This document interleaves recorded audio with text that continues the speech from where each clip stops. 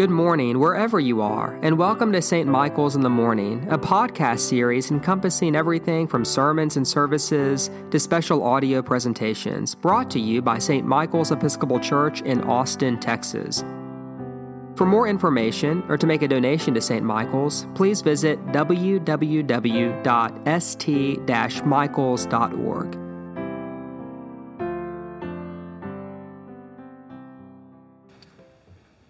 From today's reading from the book of Revelation, war broke out in heaven.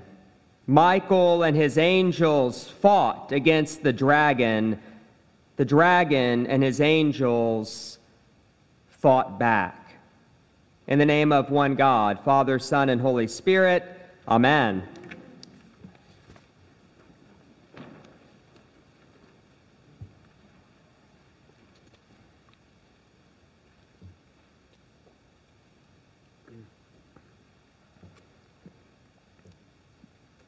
I have a dream. As you may know, these famous words of Martin Luther King Jr. were delivered in front of the Lincoln Memorial to a group of people committed to civil rights. Known for leading the fight for racial equality, Dr. King is remembered not only for what he fought for, but more importantly for how he fought, and more specifically for his ethic of nonviolence. But what many of us fail to appreciate is that many supported this dream of racial equality, but they did not support the nonviolent approach. And in fact, so clear was Dr. King on the centrality of nonviolence that in 1963, a Birmingham campaign pledge was introduced that anyone who wished to join the movement was required to sign. It was a simple card which consisted of 10 core commitments, and in the interest of time, I'll share only the first 3 of these with you. Number 1, I will meditate daily on the teachings and life of Jesus. Number 2, I will always remember that the nonviolent movement seeks justice and reconciliation, not victory. Number 3, I will walk and talk in the manner of love, for God is love. Now, today is the feast of St. Michael, for whom we as a church are named. And Michael was also a fighter, known best for his fight against the devil. And I've always found it odd that when this church was planted, the founding members agreed to name us after this fighting angel, as if to say, whatever it is that Michael fought against, that we as a church would fight that thing too. Because here's the thing, I do believe that there is a fight that we as Christians are asked to enter. In fact, at every baptism in the Episcopal Church, before the baptism takes place, the evil powers of this world which corrupt and destroy the creatures of God must first be renounced. In other words, behind today's reading from Revelation, with all its apocalyptic symbolism, there is a larger point being made, namely that there is something loose in this world that's bigger than we are, and that the movement of this force is to estrange us, not only from God and from each other, but also from our best selves.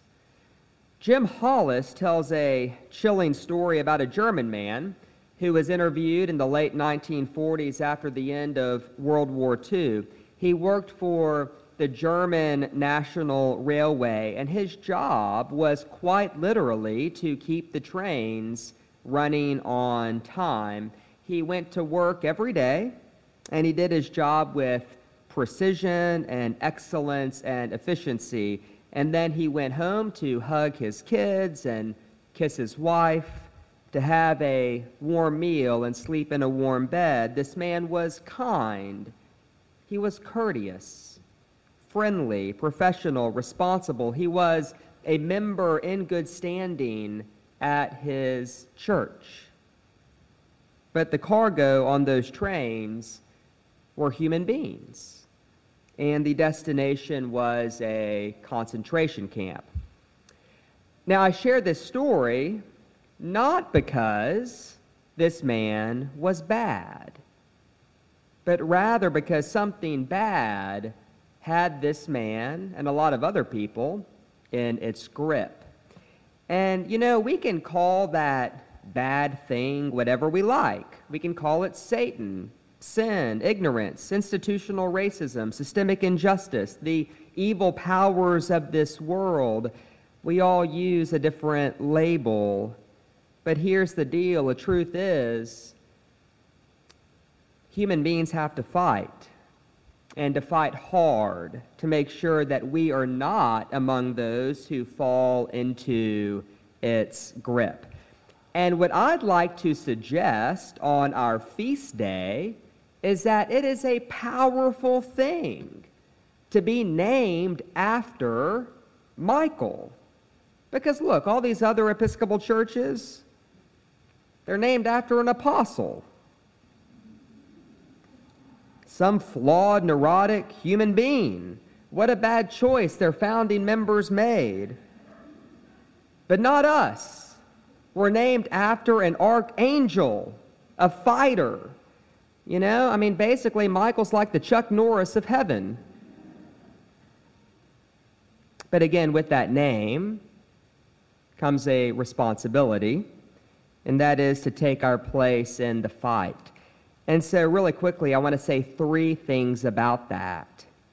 First, our fight is never against another human being. It's never against a group of human beings. Because, friends, human beings are sacred. Every last one of us, we all bear the image of God. I love how one Russian novelist and philosopher put it. He writes, "If only it were all so simple, if only there were evil people somewhere insidiously committing evil deeds, and it were necessary only to separate these evil ones from the rest of us and destroy them. But the line dividing good and evil cuts through the heart of every human being, and who is willing to destroy a piece of his own heart?" And that's why the first commandment of the 1963 Birmingham Campaign Pledge was a promise to meditate daily on the teachings and life of Jesus. It's because Dr. King knew that he too was capable of being gripped by the same forces of hatred, ignorance, and superiority that he himself was marching against. And in a sermon preached at Dexter Avenue Baptist Church in 1956, he said this: "As you fight for justice, be sure to move with dignity and discipline, using only the weapon of love. Let no man pull you so low as to hate him." And so that's the first thing we need to say. Our fight, it's never against another human being. It's not against a group of human beings. Our fight is against something else. And that brings me to the second point. The fight is against human suffering. It's against your own suffering, your neighbor's suffering, your family's suffering, your community suffering, the world's suffering. Because here's the deal, there's a lot of people out there who will say suffering is bad, but it builds character, or suffering is bad, but that's how we learn and grow. And while I certainly know God's capacity to bring good out of human suffering, all that does is testify to God's goodness, not to the goodness of suffering itself. Because when confronted with suffering, Jesus would heal 100% of the time. There's not a single story in the New Testament of someone coming to Jesus to be healed where Jesus says, I know this is hard, but let's wait 6 months. I want this suffering to refine you, to teach you some lessons. So let's circle back in February. Peter keeps my calendar. Just get on my schedule. We'll heal the suffering then. That never happened. Jesus would heal the suffering right away. Jesus fought human suffering wherever he went, and you and I are invited to do the same. And finally, last but not least, we fight as people who join in an already secured victory. In fact, in 2 Corinthians 2:14, Paul writes, "Thanks be to God, who in Christ always leads us in triumphal procession, and through us spreads in every place the fragrance that comes from knowing him." The point, of course, is that God has won the battle. As the great hymn we just sang put it, the strife is over, the battle done, the victory of life has been won, the song of triumph has begun. Alleluia, alleluia, alleluia. And so as Christians, we believe that though the battle rages on and suffering clearly remains a part of our human experience, that the ultimate victory has already been secured. And not only that, but secured through the most beautiful display of nonviolent resistance this world will ever see. And that's God made flesh, submitting to the powers of darkness, dying on a cross for the sins of the world, only to rise again on the third day. And at the heart of the Christian gospel is our belief that we too have been raised with him and in him so that we might live our life for him. And so let me end by saying this.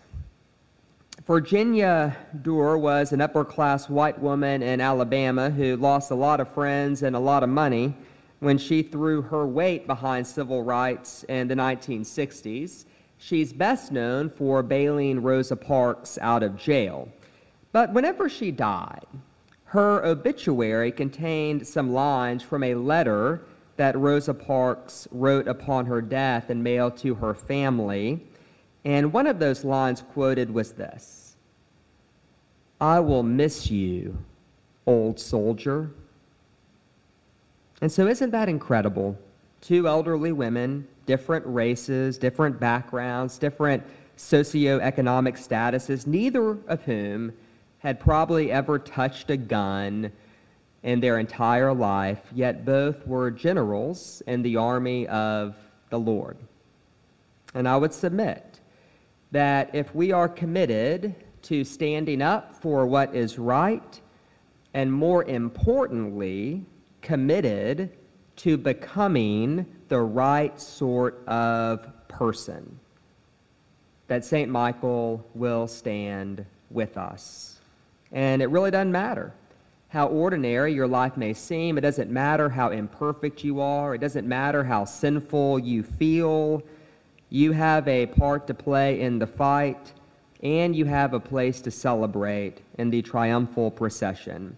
Because every time that we resist a selfish impulse, every intentional act of kindness meant to alleviate human suffering, every time we resist the voices of shame, each time we refuse to act on the basis of fear, or whenever we choose to give another human being the benefit of the doubt, whenever we do these things, we renounce the evil powers of this world and we play our part in the coming triumph.